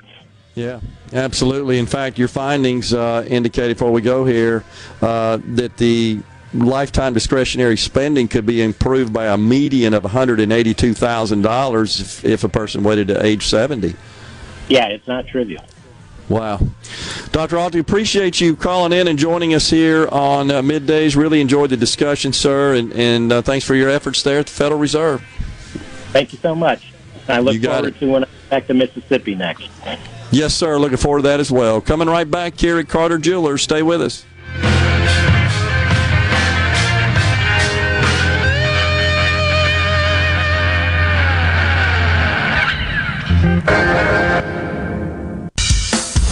Now back to Middays with Gerard here on SuperTalk Mississippi.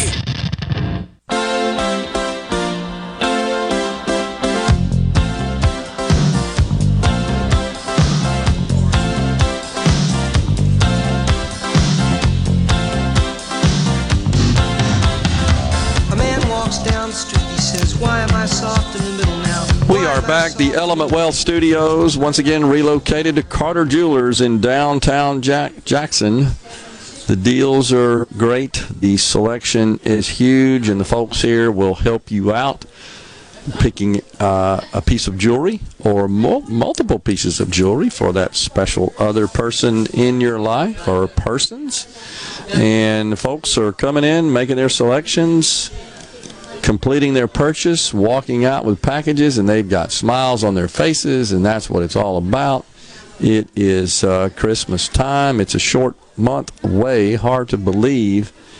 And I've seen differing, conflicting reports about the expectations for holiday spending. Some economists predicting a surge in spending and record spending. Some are saying Americans are using too much of their money to buy the necessities of life, and they're going to cut back on their spending.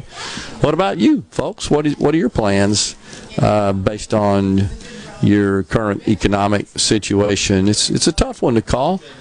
The price of gas, which is, of course, something almost all of us got to have, if not all of us, that seems to have moderated a bit, certainly from its June highs, and I think that's a function of the supply chain increasing the output somewhat. Of course, the president's going to take all the credit for releasing barrels of oil out of the Strategic Petroleum Reserve. And then, of course, there's been some degree of a decrease in demand, and most of that is coming from China, where, Rhino, have you seen this? They're just determined. Speaking of bourgeoisie, the folks who run China, Xi Jinping and his inner circle, they're determined to stick with this zero COVID policy, and they're shutting down whole cities again, and many factories and places of business are shuttering. Apple is actually down today, the stock is, on reports that one of the main factories that produces the iPhone is not operating at full capacity, and so that's got investors concerned about Apple's ability to produce these phones that generate a lot of their revenue and profit. And so the stock's down today. Let's see here, it's down a couple of bucks, about $3, $2.96. And this is because China is shutting stuff down. Now, the CDC is once again recommending, not mandating, but recommending masks, and of course the complicit leftist governments, especially at the municipal level in this country, are likely to respond by adhering to the CDC's guidance. Los Angeles, once again, right now recommending masks indoors and considering implementing it as a mandate, issuing an order for the entire city of Los Angeles that folks would have to wear masks whenever they are indoors. Speaking of China and masks, a bit of a funny story tied into the World Cup. I stumbled across a thread on social media of Chinese highlights of the World Cup. And they're not quite as bad as North Korean highlights, where everything's edited like North Korea wins. But they do blur out all the fans in every clip because they don't want the people of China to see that many people crammed into a tight space not wearing masks. Of course. Of course, their government, right, they specialize in hiding information. Oh, yeah. And shielding their people from information. That's why they have the Great Firewall of China, as it's called, which completely filters all the in- and outbound traffic on the Internet. They don't get the same Internet that you and I are accustomed to here, where pretty much everything that's out there is accessible from our many devices. Not in China, the Great Firewall of China. That literally is what it is referred to. Filters content. It's a giant content filter for the entire country. They are isolated from the rest of the world in an attempt to really just keep their people from seeing, just like you were saying, Rhino, how the rest of the world looks and operates and what else is available. I don't know how effective it is, honestly, and I think people are starting to catch on in China, and they're seeing it. You're seeing reports of dust-ups between Chinese workers in some of these factories and some of the white-clad enforcement government enforcers that are responsible for putting down any sort of demonstrations and outcries from the people. It's ridiculous. And I know folks on the left would laugh at me for saying this, but it really does feel like, to me, just based on the way they have behaved and acted and governed, that there are many in this country that seek the same over here. Was it the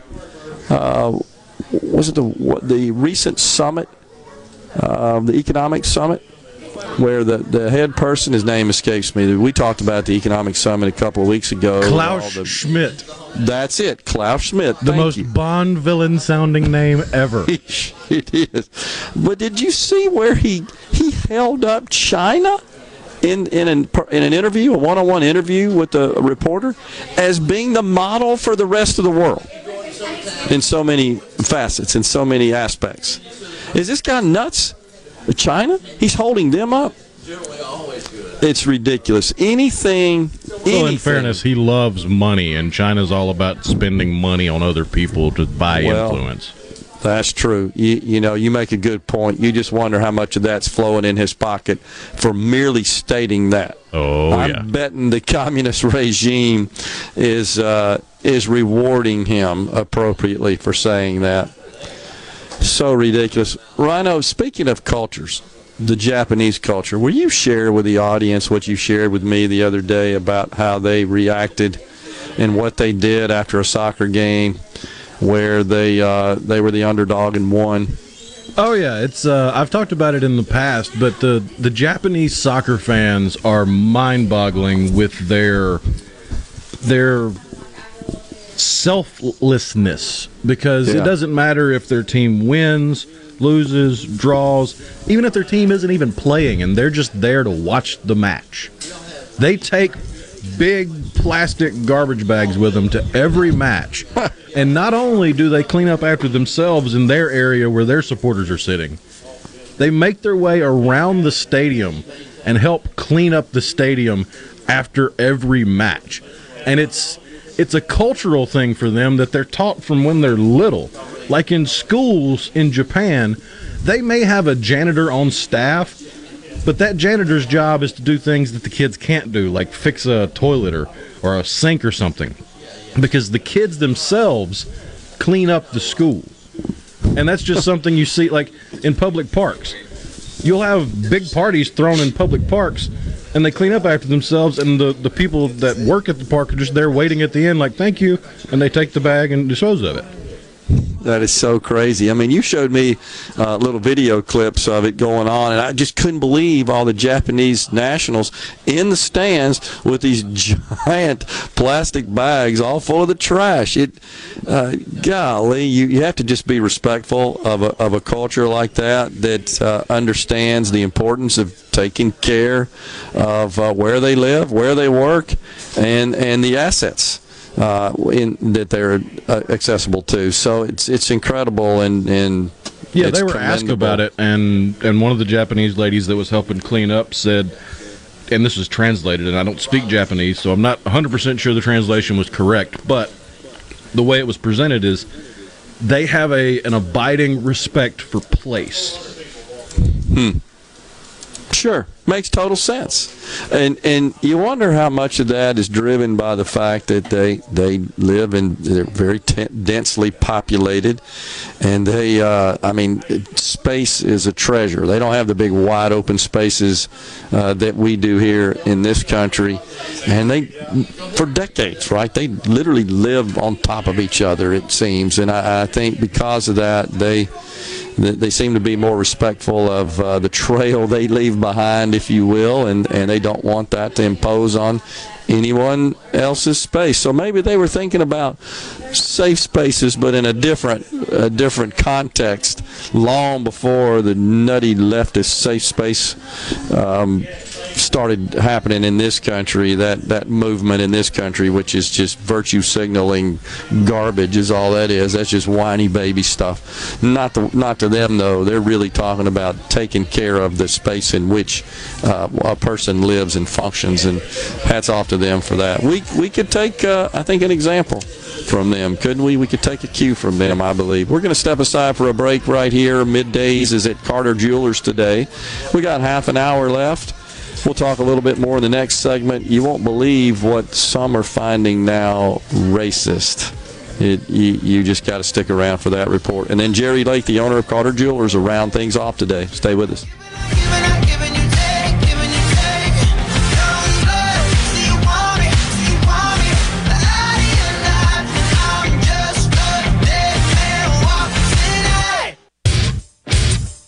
You're listening to Middays with Gerard Gibert, here on SuperTalk Mississippi.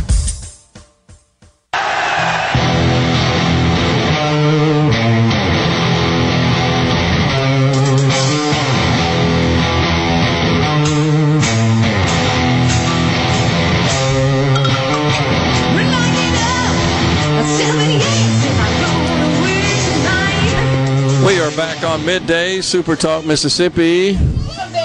We're at Carter Jewelers today. The Element Well Studios temporarily moved to downtown Jackson. They got lots of inventory in here, folks, and great people to help you with your selection and great deals. And also don't forget about the big vacation promotion. You buy $1,000 worth of jewelry and you get an all-expense-paid vacation, your choice, either Las Vegas or Orlando, Florida. It's quite the deal.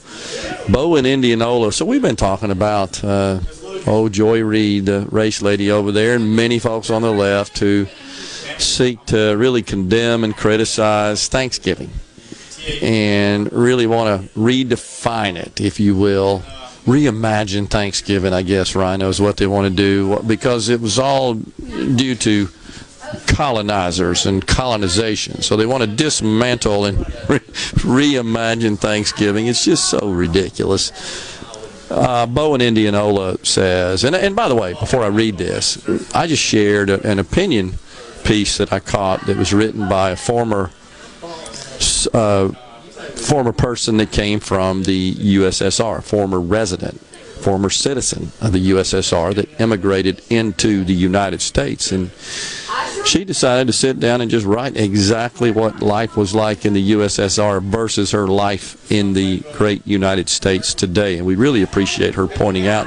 And she mainly just references some of the simple amenities and pleasures and benefits we have here in this country that simply are not enjoyed by those who live under oppressive socialist communist regimes. And I thought it was excellent, some of the points that she made. Bo in Indianola says, when I was in high school, my sister's best friend was an exchange student from Russia. And as a kid, I could not comprehend or understand the stories she would tell of us, how it was over there.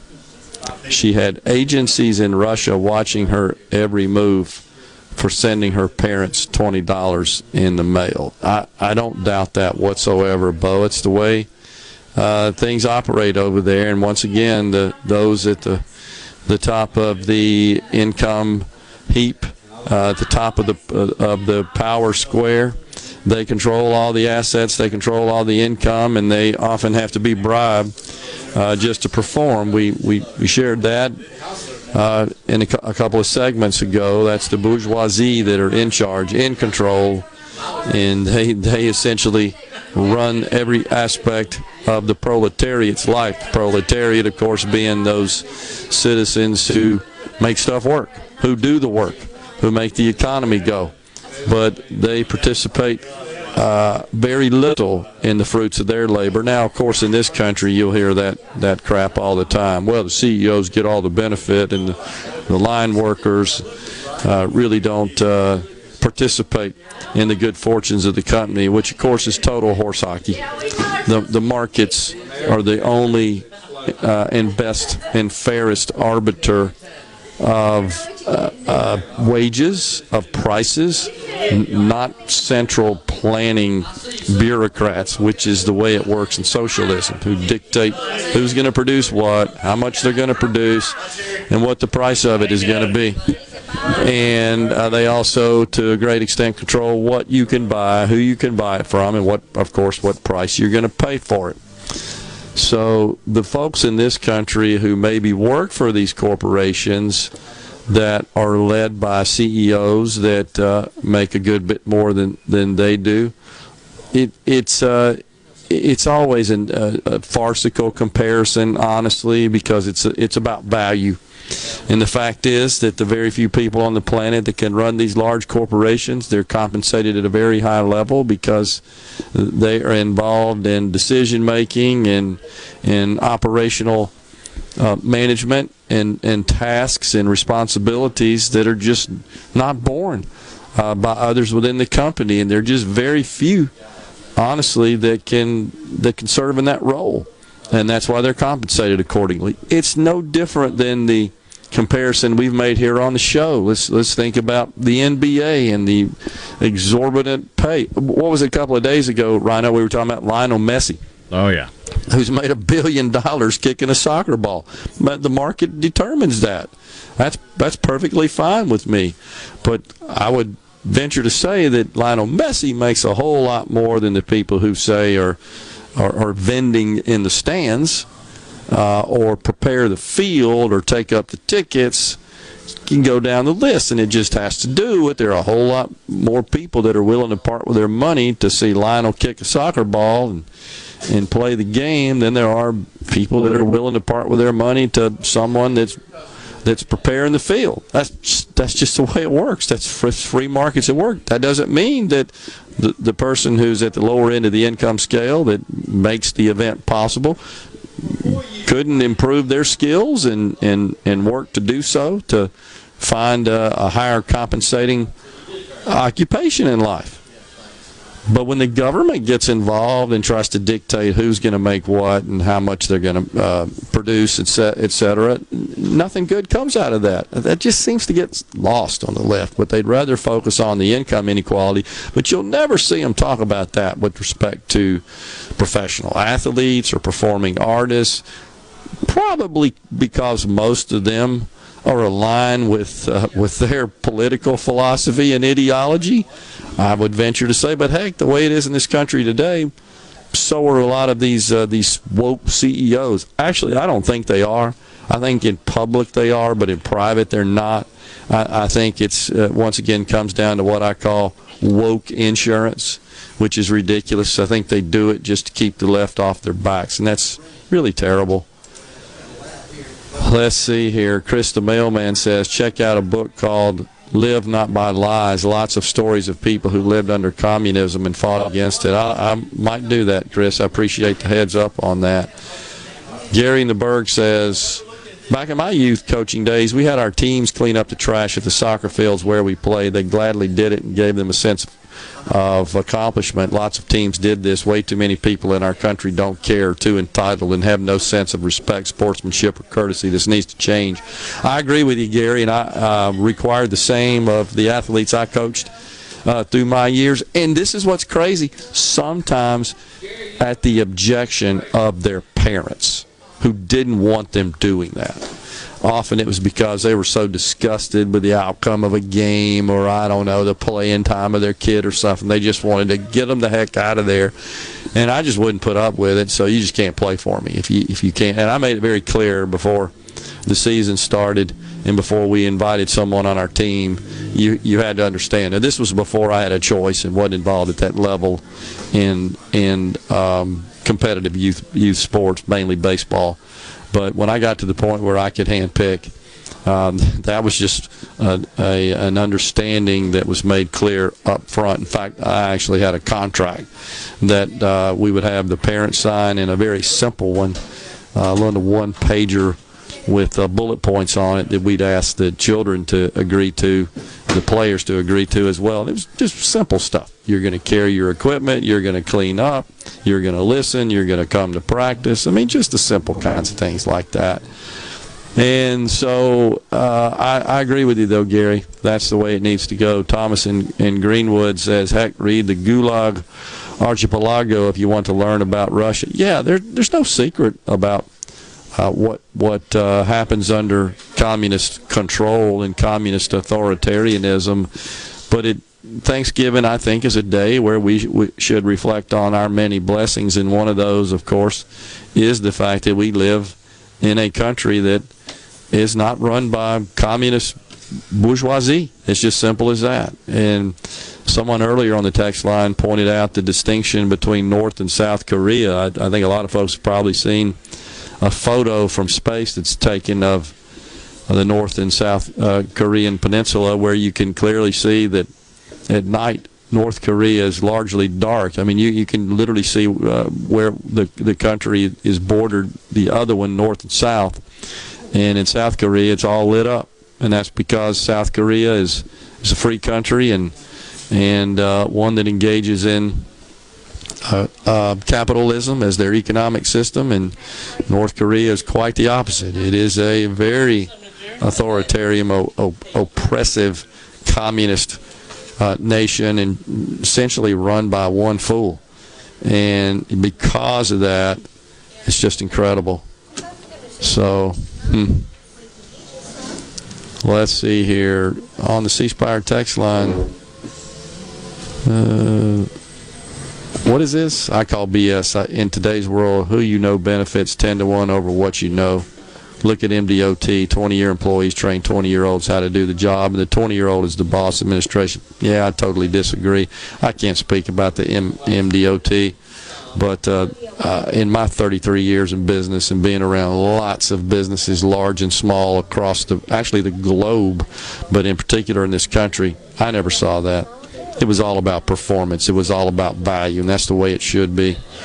When I grew up, Thanksgiving was a time for family. Why make everything woke politics? Mike from Grand Bay, Alabama. Couldn't agree more. Absolutely couldn't agree more. Excellent statement. Totally agree with you, Mike. Time for a break here on Middays. When we come back, Jerry Lake, the owner of Carter Jeweler, he'll round out the program today. We are at Carter Jewelers in downtown Jackson. Stay with us.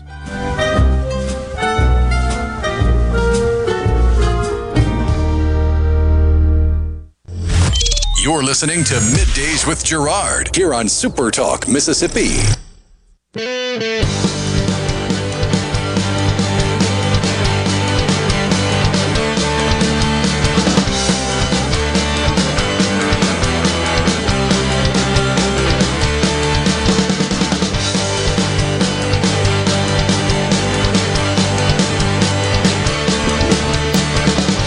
We are back at Carter Jewelers in downtown Jackson. It is, of course, Friday after Thanksgiving. I guess officially kicks off the start of the Christmas shopping season. It is also known as Black Friday, when retailers hope to bring the customers in and produce some profit, of course, from their sales, also known as being in the black as opposed to being in the red. And I can tell you, it looks like a big day here at Carter Jewelers. We got Jerry Lake, the owner of Carter Jewelers.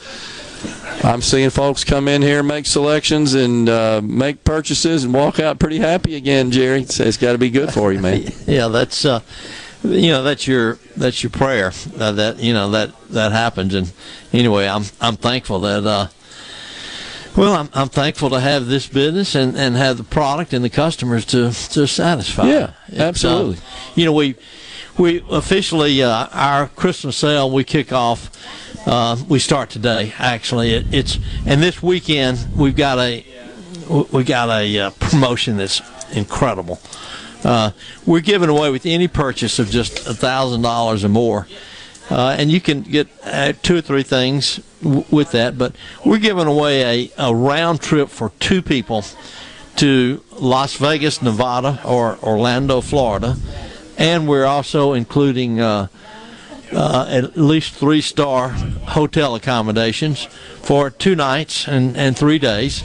And this is for a lot of you that maybe you want to get the heck out of town, this could be you get a pretty piece of jewelry, and you get a trip for two to two of the biggest entertainment venues in the world.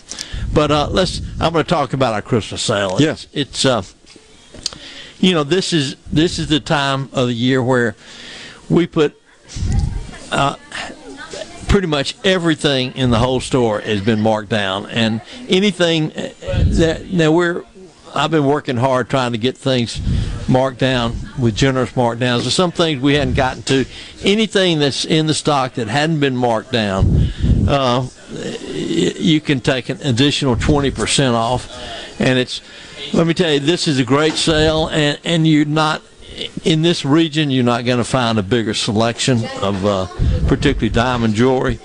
We've got 3,600 square foot of cases, and it's just a lot of beautiful, well-made product. I really work extremely hard to get the best jewelry ever made as part of our inventory. And so, it's as far as fine diamond jewelry goes, it's not going to get any better. You must be doing something right, because you've been here a long time. And I remarked earlier in the last time you were on an hour ago about same staff, and it means something when you see the same faces year in, year out. It's big. Yeah, they're folks that you can trust, and they're knowledgeable. It's let me tell you. A lot of you think also that maybe you can't afford a nice piece of fine jewelry, but it would behoove you and your loved one to come in and take a look. I think you're going to find some beautiful pieces at prices you can't afford that you probably thought you couldn't. But anyway, everything's gift wrap. We're 2 blocks from the Capitol on High Street, downtown Jackson, and the Pemberton Plaza over in Vicksburg. We got great staff over there. They're just they don't come any nicer than who you're going to get to help you. Got storefront parking right here, easy to get to. Absolutely. So you walk in and you're greeted immediately. I've noticed that by somebody who's ready to help you. I think if you have an interest in a piece of fine jewelry or a nice Christmas gift, it'd be worth your trip over here if you can anywhere in Mississippi. So we appreciate all you folks out there, and Jordan, I enjoy having you. Yeah, always a pleasure being here too. You got again, it's fun to be here. Great people, and I like to see people coming in and having a good time. They have a good time when they're making these purchases. I mean, it makes them happy. That's right. It's a real happy business from that perspective, 100%. All right, well, listen, all of you out there, hope take care of yourselves, and I appreciate all y'all as customers and people. Thank you. Appreciate that, Jerry. Thank you, and thank you for having us. Yes, sir. Jerry Lake, the owner of Carter Jewelers, has been our guest. So just a couple of minutes left here on Middays. A lot of people chiming in about our discussion about just this just movement and falling into this socialism that so many in this country want. And somebody, I think, really hit the nail on the head earlier at the top of the show. It was Thomas in Greenwood, it said, well, it just wasn't implemented right. And he suggested that that's a typical refrain from young Democrats. It's old Democrats, too, Thomas, unfortunately. That's what they think. There is no such thing as implementing it right, because it ain't right. It's counter to human nature. We got to continue to fight it, and there's no better time than the Christmas season to do that, because that's when we should be thankful for our many blessings, as we should every single day, not just Thanksgiving, that we live in this country and that we are afforded the many benefits of citizenship for living in this country. Folks, thanks so much for joining us today. We've been at Carter Jewelers. Come on down and make your selections and get some jewelry for that special person. Have a great weekend. Until Monday, stay safe, and God bless everyone.